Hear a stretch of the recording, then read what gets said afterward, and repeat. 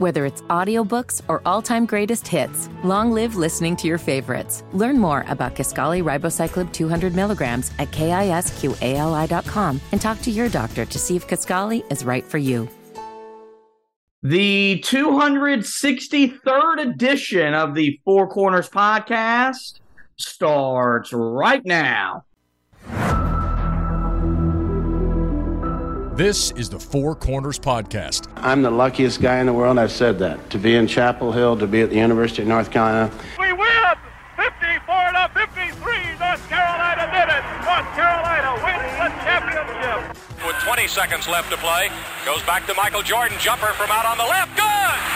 Oh, way to Worthy! Worthy 5! The Tar Heels are going to win the national championship! Weber front court, Carolina with foul. He takes the timeout. They're out of timeout. Technical foul. Technical foul on Michigan. They're out of timeout. Front court. Williams on the drive. Gets it back out to hit. Long outside shot. Short rebounded. May. It's over. Carolina has won the national championship. 89-72. And how about them Tar Heels? They are the national champions. I've been the luckiest coach in the world. Pump fake for three. Too strong on the shot. That's it. The Tar Heels are the national daggum champions. Carolina has been tested and tried and been proven successful through all the years. And the way that we will play will be the Carolina way. My love for North Carolina, I love this school, I love these fans, and I love everything about it, and I would die for this school, I really would. Here are your hosts, Josh Marlowe and Anthony Pagnotta. Hello and welcome to another edition of the Four Corners podcast. We are powered by Carolina Electrical Services. Josh and Anthony, we're back with you guys once again today, and we are a week out away from the start of the 2023-2024 college basketball season, which means it's time for us to give our season preview for the upcoming year for Carolina basketball, one that is filled with a lot of hype, anticipation, and even expectation, despite not being the heavy favorite to win the ACC or win the national championship.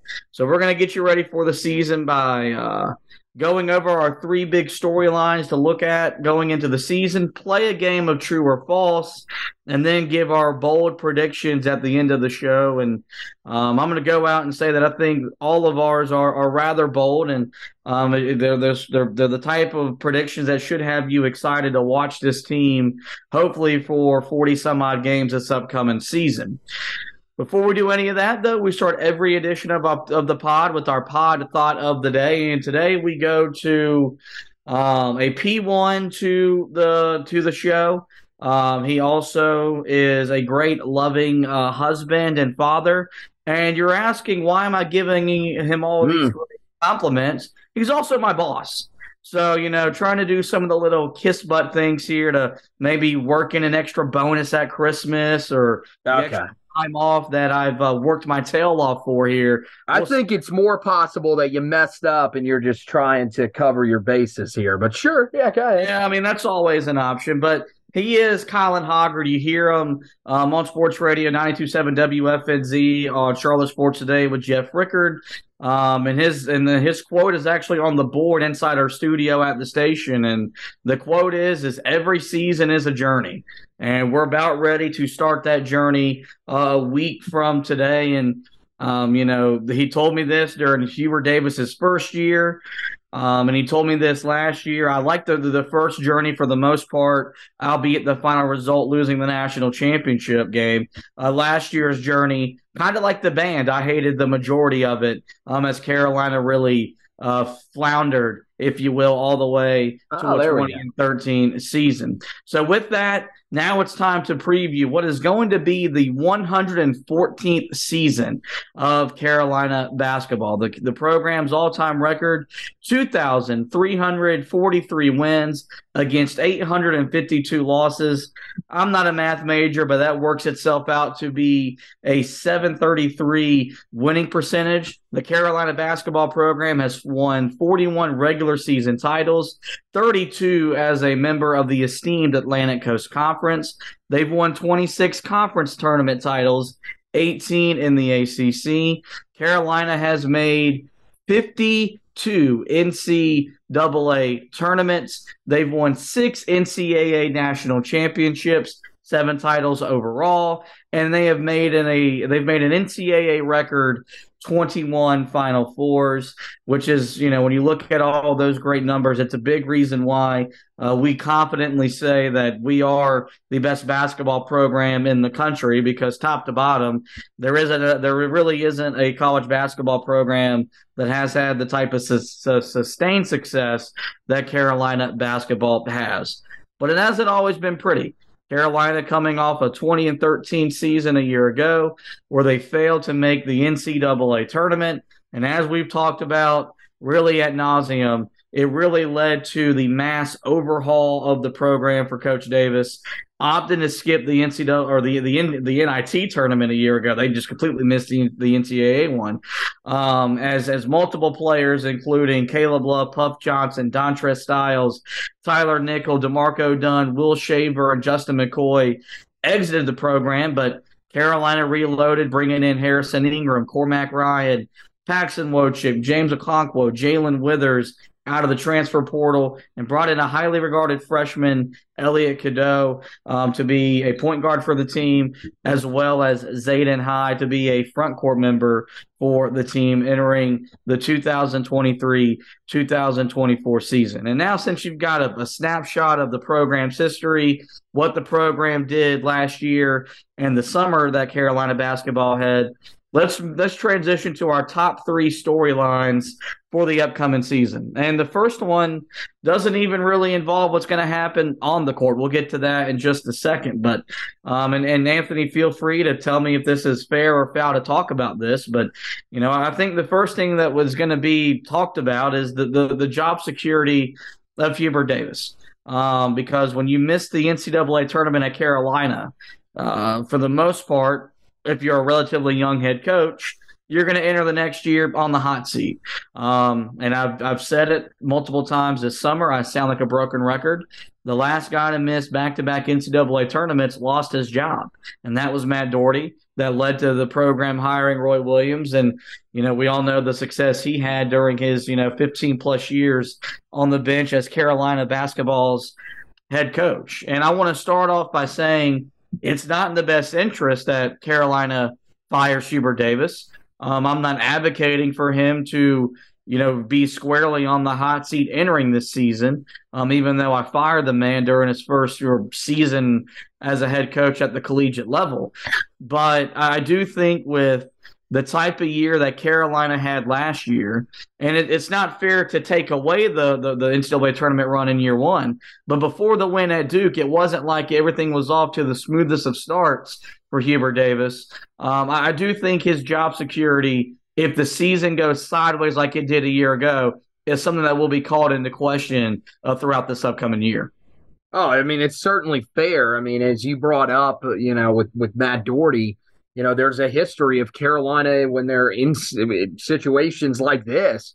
They will make that hard decision, especially when you've got guys that are in the family. And I know, it really wouldn't be that much different from when they hired Hubert, but it would still be 3 extra years of time for guys like Wes Miller, Jerry Stackhouse, those types of guys to get more experience and maybe have you feeling a little bit better about potentially hiring one of those guys if you chose to make that decision.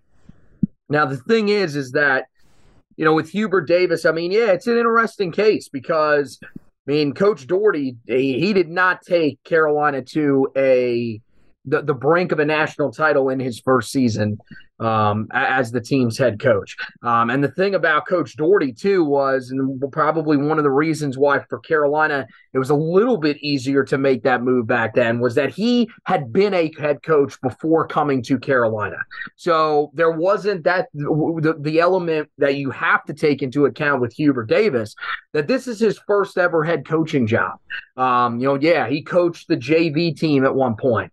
nobody's going to pretend like that's the same thing as coaching at the most prestigious basketball program in the entire country. So, it's weird because, as you said, that first year didn't get off to the greatest start.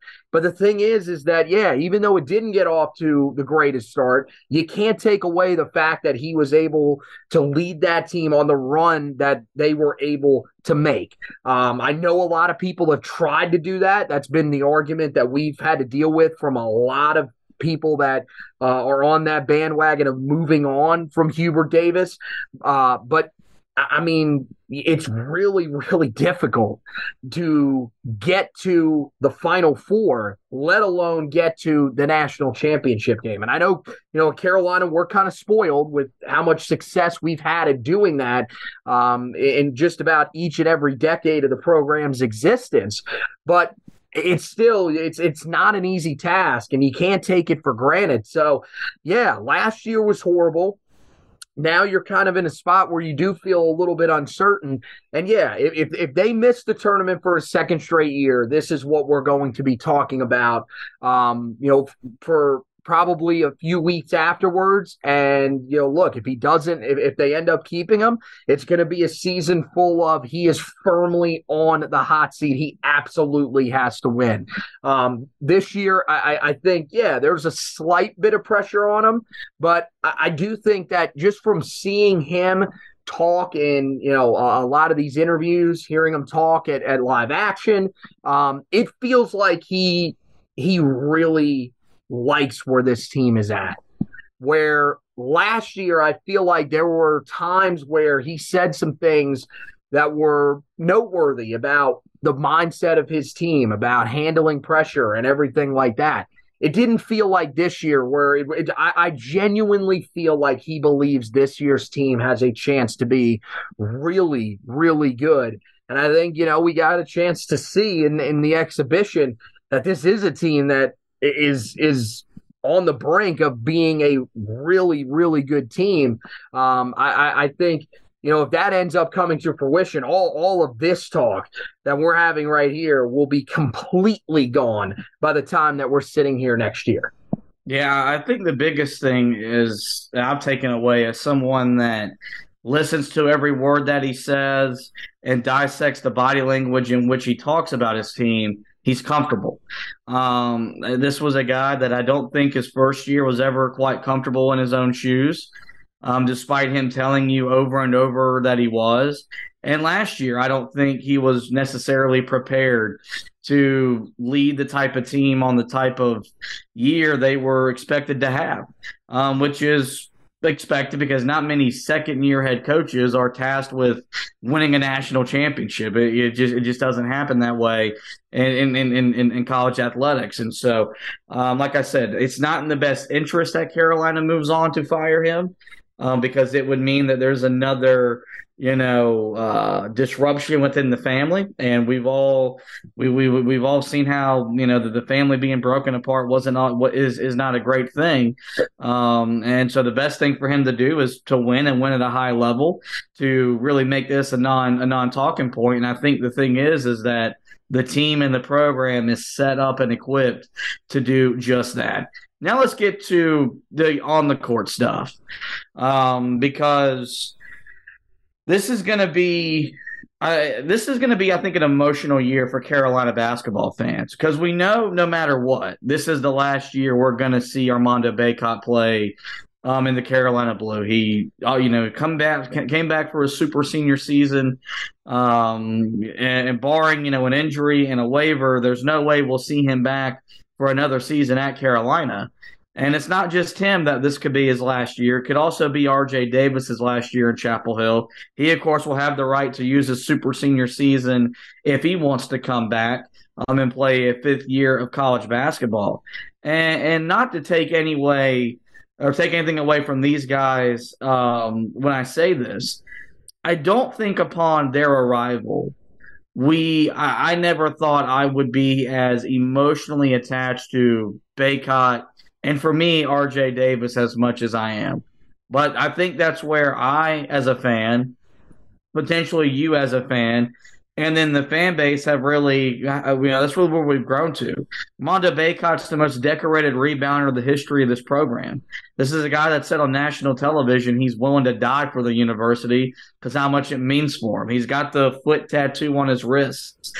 He had a hairstyle that resembled Ramsey's horns to the start of the year last year. And then R.J. Davis really embodies everything we want to see in a Carolina basketball player. He got the tough little nut moniker under Coach Williams during his freshman season. And it's a guy that we know loves to compete and loves to play at the University of North Carolina. And their senior nights, when it happens, against Notre Dame in March, I think it's going to be up there for us generation of Carolina basketball fans. It's not going to be quite like Tyler Hansbrough's senior night, but it's going to be up there with Marcus Page's, Joel Berry's, Bryce Johnson's, Luke May's, Cam Johnson's. And I don't think upon those two dudes' arrival we ever would talk about them that glowingly. But, we're about to witness the last season of Armando Bacot at Carolina and potentially the last season of R.J. Davis. And I don't know if I'm emotionally prepared to see Carolina basketball without those two dudes on it. It's definitely going to be weird. And I think, part of the connection to these guys is that, they went through not only a difficult, it wasn't a difficult time for the program, but they went through a transition of the program, and they went through a difficult time with this program just in the world. Like, you got to remember, these are guys that were here during COVID and had to go through everything that they've been through. I mean, they've been through the highest of highs by making it as close as they did to winning a national championship when nobody expected that team to make that type of run, to the lowest of lows, having the team, miss the tournament last year.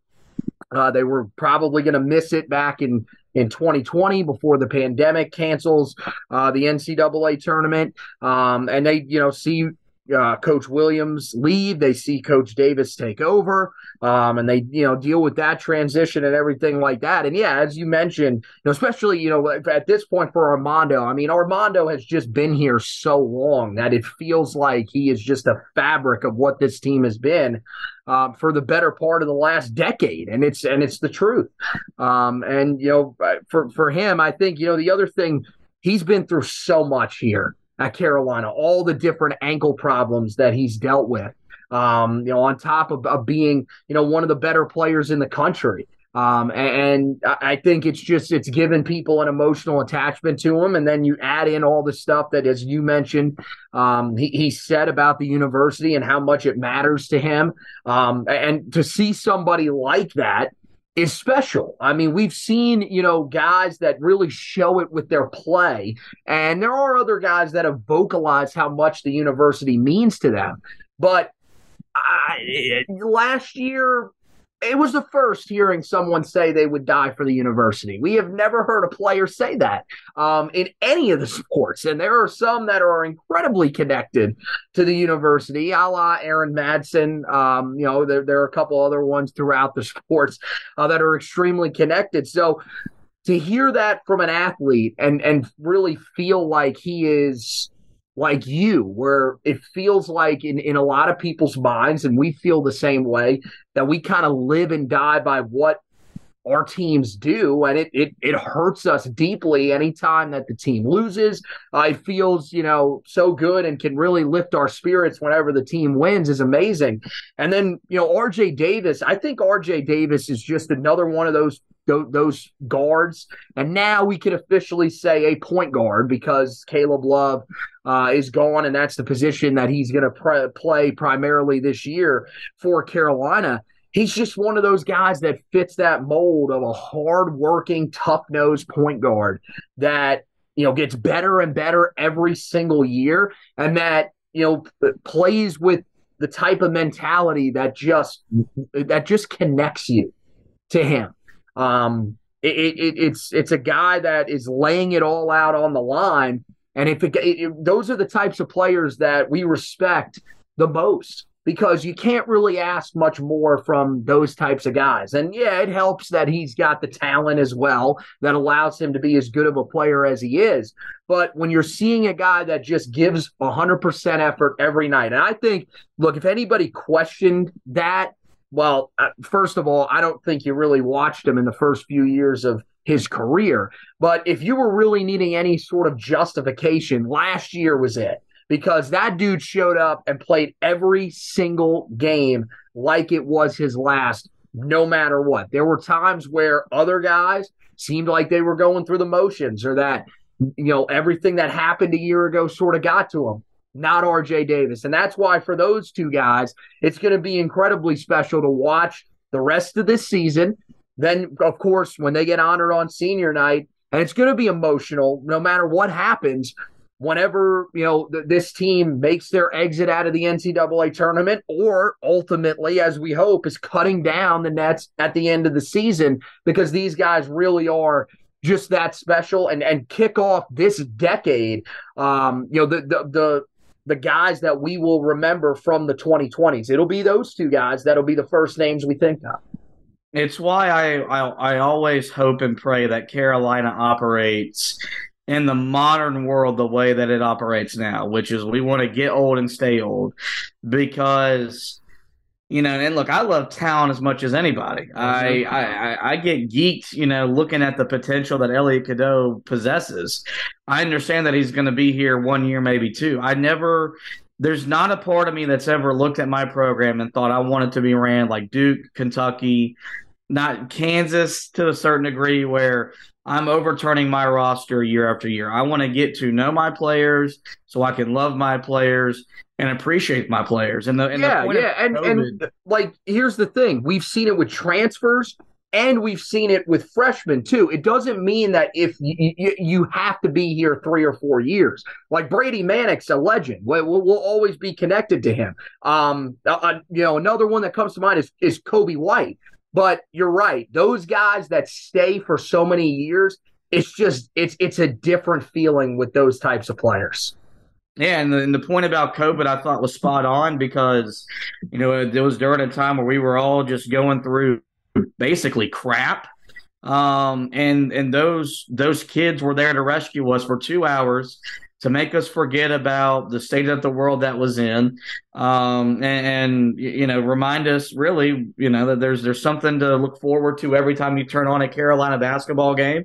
And I do think that as much as anything does play a role in the way that we feel about those guys, because it wasn't a great team. It was the team that earned Roy Williams his first round exit in the NCAA tournament. But yet those guys were there to save us 30 some odd nights throughout a time of the year where we all needed to be saved, for a few hours.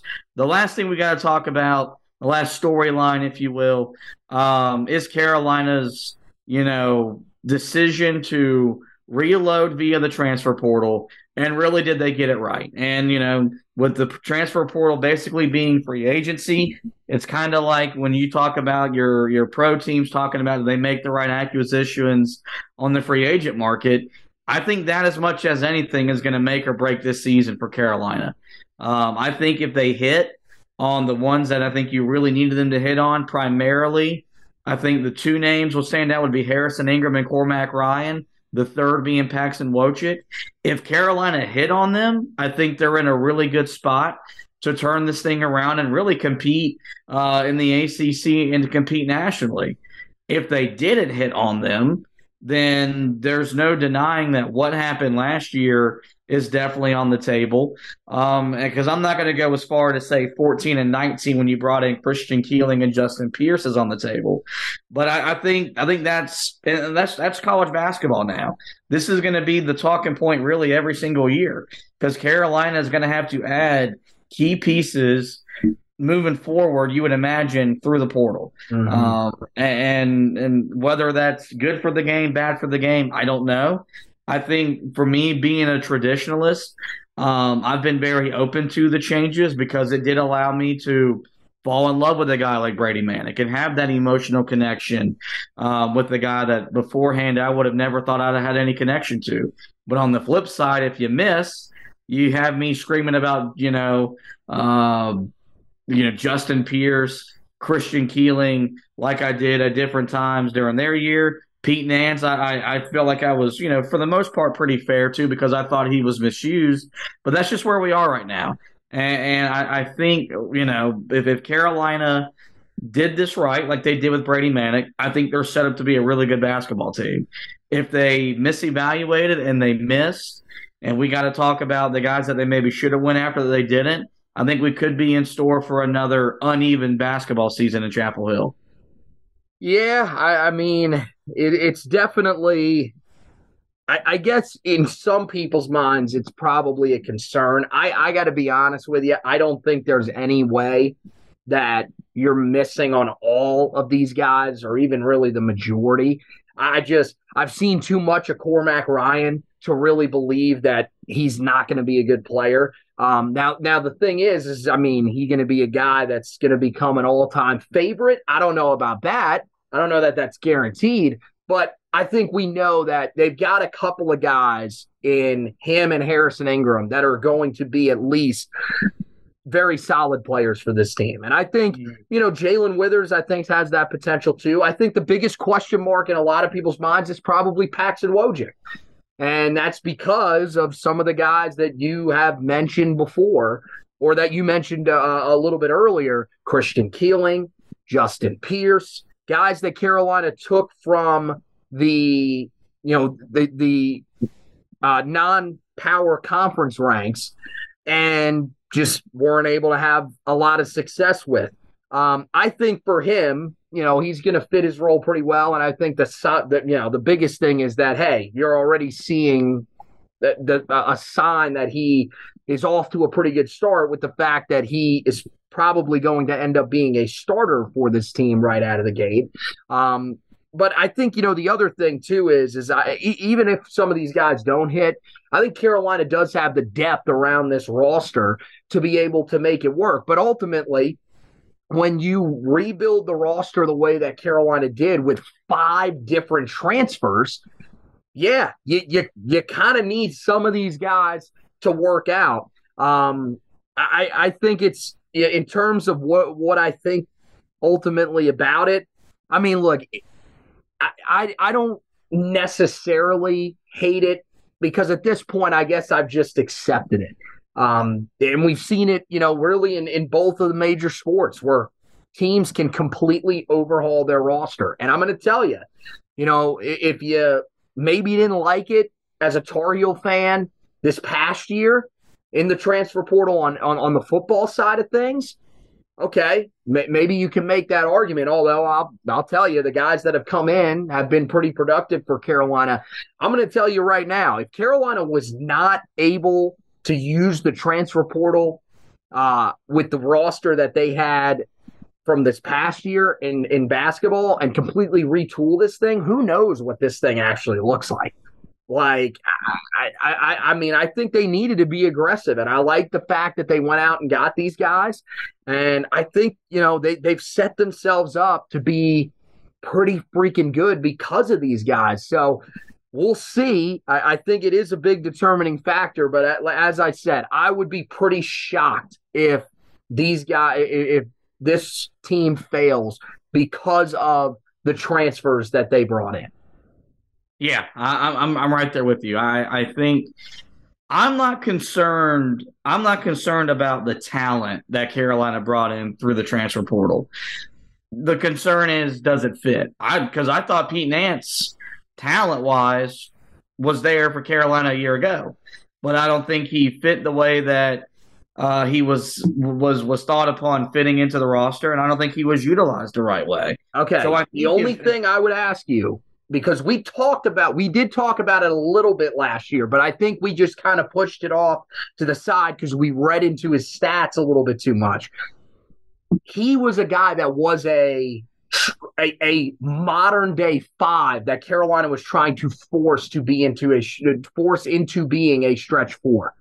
Do you feel like there's anybody on the roster they're really doing that, like trying to force a position? Because I don't really think so. I think everybody, they kind of have a spot that fits them almost perfectly. I don't know if Harrison Ingram is a natural 4, which means a power forward. I don't know if he's a natural at that, but I think he can play it if Carolina can really defend and rebound on the perimeter with a 3-guard lineup. Outside of that, no, because there's better depth here. So I don't think you're going to ask Jalen Withers to do something that he can't do. Mm-hmm. Cormac Ryan and Paxton Wojcik have played basketball so much. They know who they are. They know what they can and cannot do. And so I think if the pieces around Ingram fits, he's really the only one that maybe, quote unquote, is playing out of position from a number standpoint and the way you theoretically think about a basketball lineup. But in today's basketball, with the way that Carolina is really morphing into, yes, wanting to play the Carolina way, fast or hard, smart together with the secondary break, but they also want to be more perimeter oriented to create its offense. I do think that the pieces, on paper at least, do fit a lot better than they did a year ago. And definitely more so when Carolina really missed in the portal when they brought in Justin Pierce and Christian Keeling. So now let's have some fun. Let's play a game. Finally. True or false. I think it's 5 questions here that I'll ask you first. I'll ask you true or false first, and I'll give my opinion on the back end. And we'll start with this. We broke down Carolina's non-conference schedule earlier this offseason. Mm-hmm. I've stated it's as difficult a non-conference season that Carolina has played in my lifetime. So true or false, the Tar Heels will win a double-digit number of games in the non-conference portion of the 2023-24 season. Oh, man. I will say true. I really do think that this team is built to have success right out of the gate. And don't get me wrong, it's an extremely tough schedule. I do think there are going to be some losses there early on. But I think this team has what it takes to make a deep run in the battle for Atlantis. I know, look, Northern Iowa, that's one that people are going to say, look, and remember the last time that Carolina played them. Villanova and Texas Tech. I know a lot of people, every time that I've heard that potential matchup be brought up, everybody says, well, those are 2 teams that have been successful recently. They have been. Did you see them last year? Like, I think Carolina has a chance to beat both of those teams, whichever one of those teams they end up facing. So I think they can make a deep run there. Kentucky, I don't think is a perfect team by any stretch. I mean, they really got hot towards the end of last year. It's still Kentucky, so there is a decent amount of overhaul to their roster. So I think Carolina's got a good shot to win double-digit games in the non-conference. I'd have to go with true. I went true as well because I think Carolina, bare minimum, gets 2 wins when they go to the battle for Atlantis. I know Tennessee, it's a different look Tennessee team for Rick Barnes. They're going to be a little bit more they have a little bit more offensive firepower than what we've seen. That game's at home. It's in Chapel Hill. I like Carolina there. Kentucky neutral court, it's going to be in Atlanta, but this isn't vintage Kentucky. You get Oklahoma neutral court in Charlotte. I think Carolina better than Oklahoma. It'll be a de facto home game. The really one non-conference game I look at and say that's probably going to be an L definitely is going to be UConn in the Garden in the Jimmy V Classic. Yeah. Outside of that, I think virtually every non-conference big game that Carolina will have is going to be very winnable. I think even more so winnable than a year ago when Carolina had another loaded schedule, just because the way the travel figures out this year. I think Carolina won't be as, exhausted when they come back from certain road trips. So I do think they are in a position to get double-digit wins in the non-con season. Now let's move on to the next true-false question. I mentioned you got Tennessee at home. Of course, we went over the ACC home slate that features, and you got to host Duke and some other big-time ACC teams. True or false, the Tar Heels go unbeaten at home at the Smith Center this year? Ooh.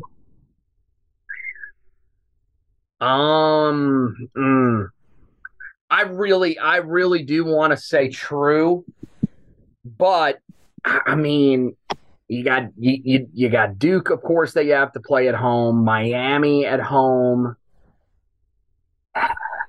Those are probably the two games that I would be most worried about on the schedule. Do I do it? I'm going to say no. I'm going to say false. I'm going to say Miami is the one that they end up losing at home. I just think it's so tough to go undefeated at home. I think if you don't have Miami there, I think you probably could do it, because I do think that they will split with Duke. And I would say I think we win in the Smith Center and then probably lose on the road there. But yeah, I mean, it's, yeah, I can't do it. I think Miami, especially that late in the season when they're starting to round into form, I think they're probably the one that gets Carolina. I'm going to go true, because I think for guys like Armando Bacot and RJ Davis, if this is indeed their final seasons in Chapel Hill, they want to defend that home court. And I think something that we've talked about it in the moment, Carolina's lost some really big games at home under Hubert Davis so far. They've won quite a bit, but I mean, you're 0-2 at home against Duke under Hubert Davis. You've lost back-to-back games at home to Pittsburgh the last couple of years.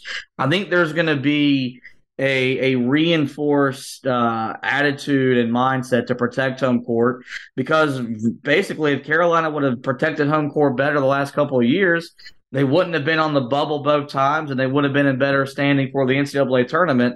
The same thing applies this year. Moving on, true or false question number 3. Carolina finishes top 3 in the ACC. I will say that will definitely be true. I don't really see how there is any way you would say differently. I really do think, and maybe I'm buying too much into the exhibition and maybe a little bit of what we saw in the live action scrimmage. I think this team looks hungry. I think this team looks together. I feel like this is a team that has everything that you need. They've got, some veterans that I think are going to give them the experience that they need, as I mentioned, to weather the storm in the non-conference, but also weather the storm early in conference play. And I love the depth of this team. I love some of the younger guys, the options that they have there. Of course, Elliot Cadeau. We've talked, at length after, both times that we've seen this team play so far here in the preseason about Zayden High and what we think that he can bring to this team. To me, I think this is a team that is positioning itself very well to be, right in the thick of the ACC regular season title hunt. I think they'll finish second. I think, I hate to say it, but I do think Duke is probably the team that ends up winning the conference. I think they probably end up finishing second. But I do think, they're a better team than Virginia. Honestly, I do not get the hype with Virginia. Maybe it's that people think Tony Bennett is just that good of a coach. I don't really understand how people think their roster is that great. They have not utilized the transfer portal really at all. Some of the guys that they brought in are kind of head-scratching. It doesn't really make a whole lot of sense why they would even waste their time bringing some of those guys in. And then Miami, the thing I question with Miami is what I think Carolina has a lot of, and that's depth. They lost so many guys from a year ago. They're now having, some of those guys that were depth options last year that I think are good players that'll step into those starting roles. But I think it makes that team a little bit thin this year. There's so much to like about this Carolina team. So to me, it's not even a question. That is true that Carolina finishes in the top 3 in the ACC. Yeah, I said I'll go true as well. They're picked to finish 3rd in the ACC. We'll have to wait a little bit later in our bowl predictions to find out where I have Carolina finishing for the upcoming season. Ooh. True or false question number 4. The Tar Heels win the ACC tournament. Oh, man. So here's the thing. Should this answer be what I think happens, or should this answer be what I want to have happen? Because clearly the answer would be false if it's what I want to have happen, because that has always been a thing, that Carolina does not win the ACC tournament if they're going to win a national championship, at least under Roy Williams. So, I mean, it's honestly, I mean, this one's incredibly tough because you're projecting so far ahead. But I think, as the 2 seed, I think True. I'll go True. I think Carolina makes that run and is able to get an ACC tournament title, because I think it might be just what they need to be able to solidify a pretty high seed for themselves.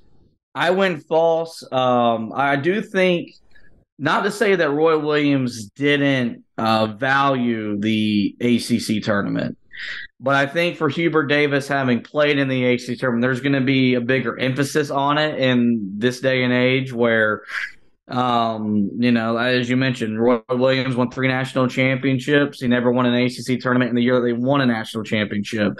There was not as big an emphasis on it as there was in the old days. I think the emphasis is going to be higher, and I think Carolina is built to do it. But and it's tough to say. That Duke program, they know how to win, 3 games in 3 days better than just about anybody else in college basketball. So I don't think Carolina will win the ACC tournament.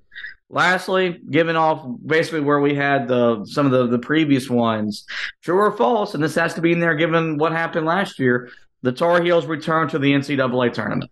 Oh, man. True. I mean, true. I've never heard a truer statement. I mean, look, I said that I didn't think it was much of a question that they finished top 3 in the ACC. I mean, I'll go Mad Dog Russo.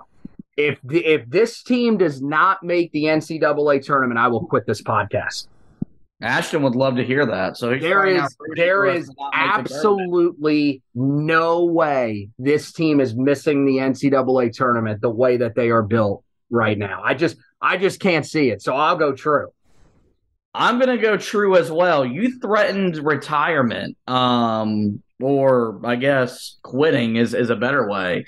I don't know mentally, physically, emotionally if I can handle not making the tournament back-to-back years. Are you threatening possible mental health facility? I don't want to joke about passing away, but it would be the death of me if this team misses the tournament back-to-back years. I mean, like, we all know what it did to me last year. What it did to me after the Tar Heels won the national title in 2009, missing the tournament the next year. Yeah, you're not in great health, honestly.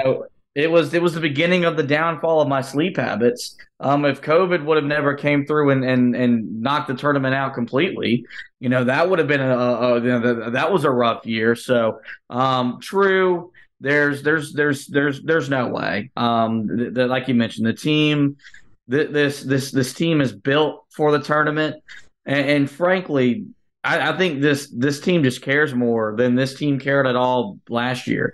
They competed more the other night against a Division II school from the CIAA than they did at any point last year in big ACC games. And I'm not overstating my bounds, because I watch that. That's one thing I look for.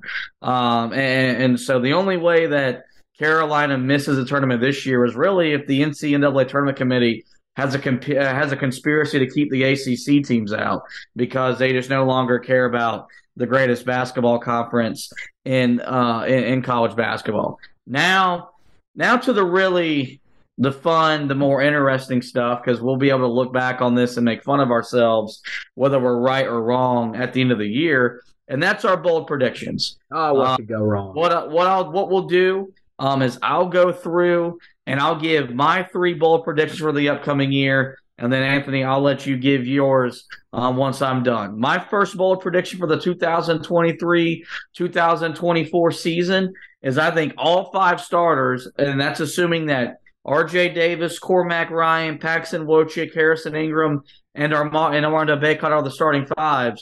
I think all 5 starters average double-figure scoring. I love the way that this unit is built. I think they're going to be able to spread the floor better. I think Carolina has better shooters than it did a year ago. I think they got better cutters, better drivers, better passers. I think Carolina is going to be such improved offensively that we're really going to be in basketball heaven watching this team play on that end of the floor. My second bold prediction for the upcoming season is I think Carolina wins their first outright ACC regular season title since 2017. They shared it with Virginia back in 2019. And furthermore, I think Hubert Davis wins ACC Coach of the Year, Elliot Cadeau wins ACC Newcomer of the Year, and RJ Davis wins ACC Player of the Year.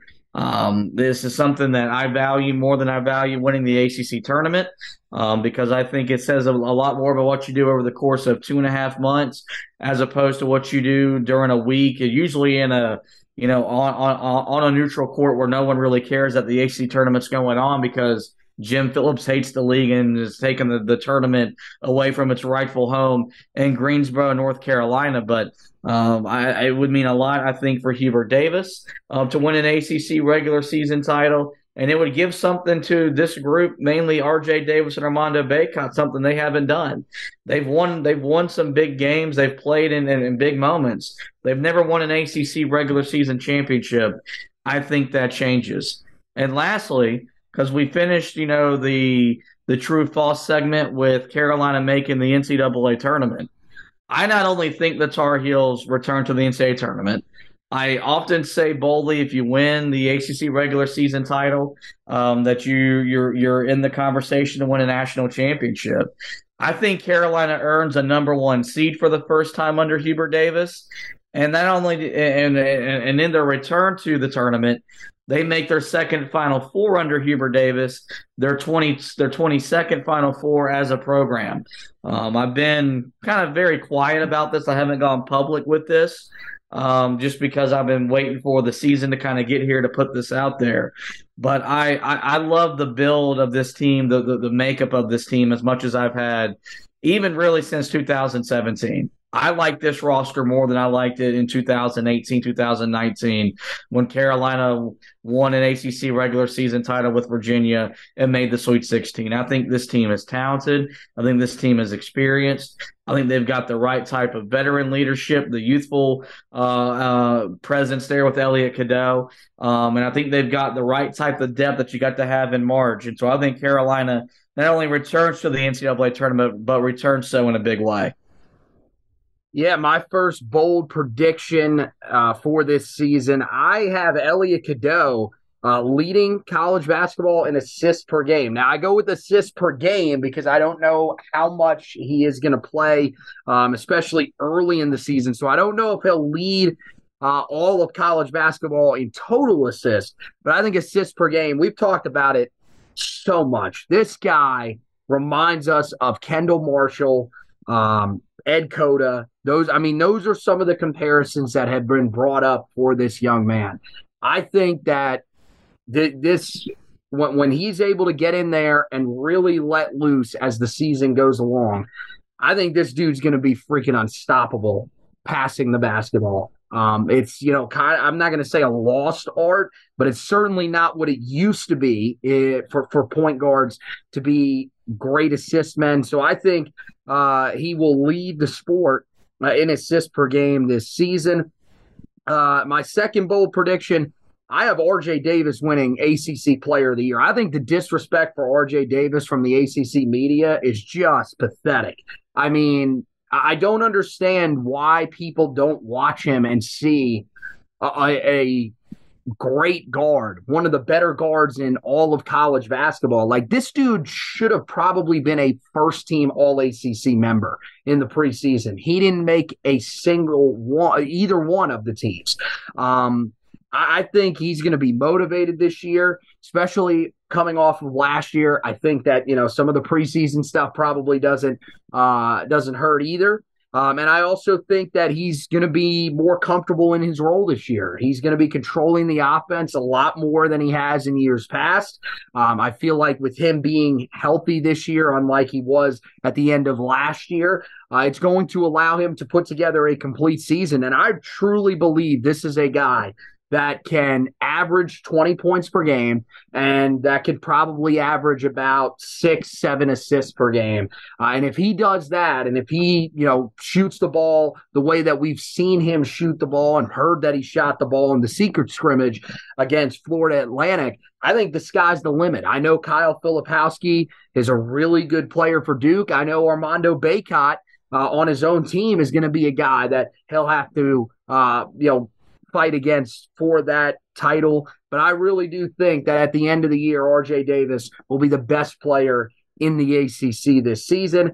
And I, too, believe that Carolina is going to, of course, return to the NCAA tournament. I think they probably return as a 2-seed, possibly a 3-seed. It really just depends on how many losses they have in conference play during the regular season. Either way, I think Carolina makes a Final Four run this year. I really do feel like this is a team. We've talked so much in years past about how you need veteran leaders on your team when you're trying to make runs deep into the NCAA tournament. And now, you look at this past year, there's a newer element that I'm not saying you have to have this, but it shows that you are capable of making a run if you're this type of team. We saw last year teams that had a bunch of transfers on them make runs deep into the NCAA tournament. That's what Carolina's roster is built with this year. I think everything just meshes well together. I think Carolina is incredibly deep, as deep as they've been in years. I think they have, the senior leaders that are going to be incredibly motivated, primarily the two that we talked about earlier, to leave a lasting legacy here. And look, even if they don't cut down the nets at the end of the season, I think in their minds, they'll probably be disappointed, but making it back to the Final Four and making it there 2 times in 3 years, I think would be an amazing accomplishment, and I think Carolina gets it done at the end of this season. It would be a lot of fun. It would make for a lot more happy podcast, a lot more happy Josh, which I think everybody loves and appreciates. And, I think it would feel really good for Hubert Davis, because I don't think he'll ever say anything publicly. I think he knows what's been said about him and what is being said about him, whether it's by podcast hosts or writers or just people that follow college basketball, even Tar Heel fans. I mean, we remember his introduction at Live Action.